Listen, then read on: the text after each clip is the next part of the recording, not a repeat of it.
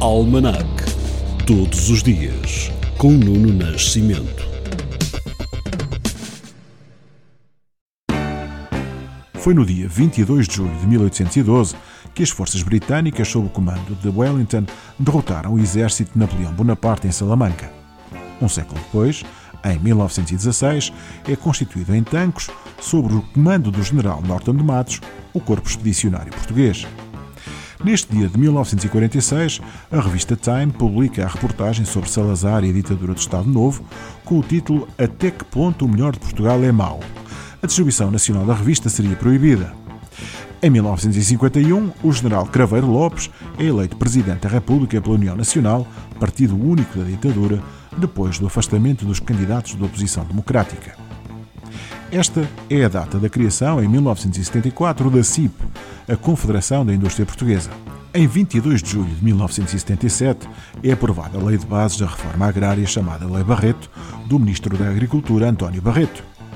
Um salto até 2003. Foi neste dia que os filhos de Saddam Hussein, Uday e Qusay, foram mortos por tropas dos Estados Unidos em Mossul. No ano seguinte, em 2004, Durão Barroso era neste dia eleito Presidente da Comissão Europeia. Ainda a propósito do 11 de setembro, em 2008, Salim Hamdan, ex-motorista de Osama Bin Laden no Afeganistão, declara-se não culpado das acusações de terrorismo pelas quais começou a ser julgado no Tribunal Militar Especial de Guantánamo. O iemenita é o primeiro prisioneiro a enfrentar um tribunal de crimes de guerra dos Estados Unidos desde a Segunda Guerra Mundial. O mundo assistiu incrédulo à notícia deste dia de 2011, um atentado em Oslo. O ultraconservador de direita norueguês, Anders Breivik, fez explodir um prédio do governo no centro da capital norueguesa e foi o autor de um tiroteio num centro de juventude do Partido Trabalhista na ilha de Utoya, a noroeste de Oslo, onde fez mais 77 vítimas. Há 3 anos, neste dia de 2019, morreu aos 81 anos Art Neville, vocalista e teclista cofundador dos The Meters e The Neville Brothers.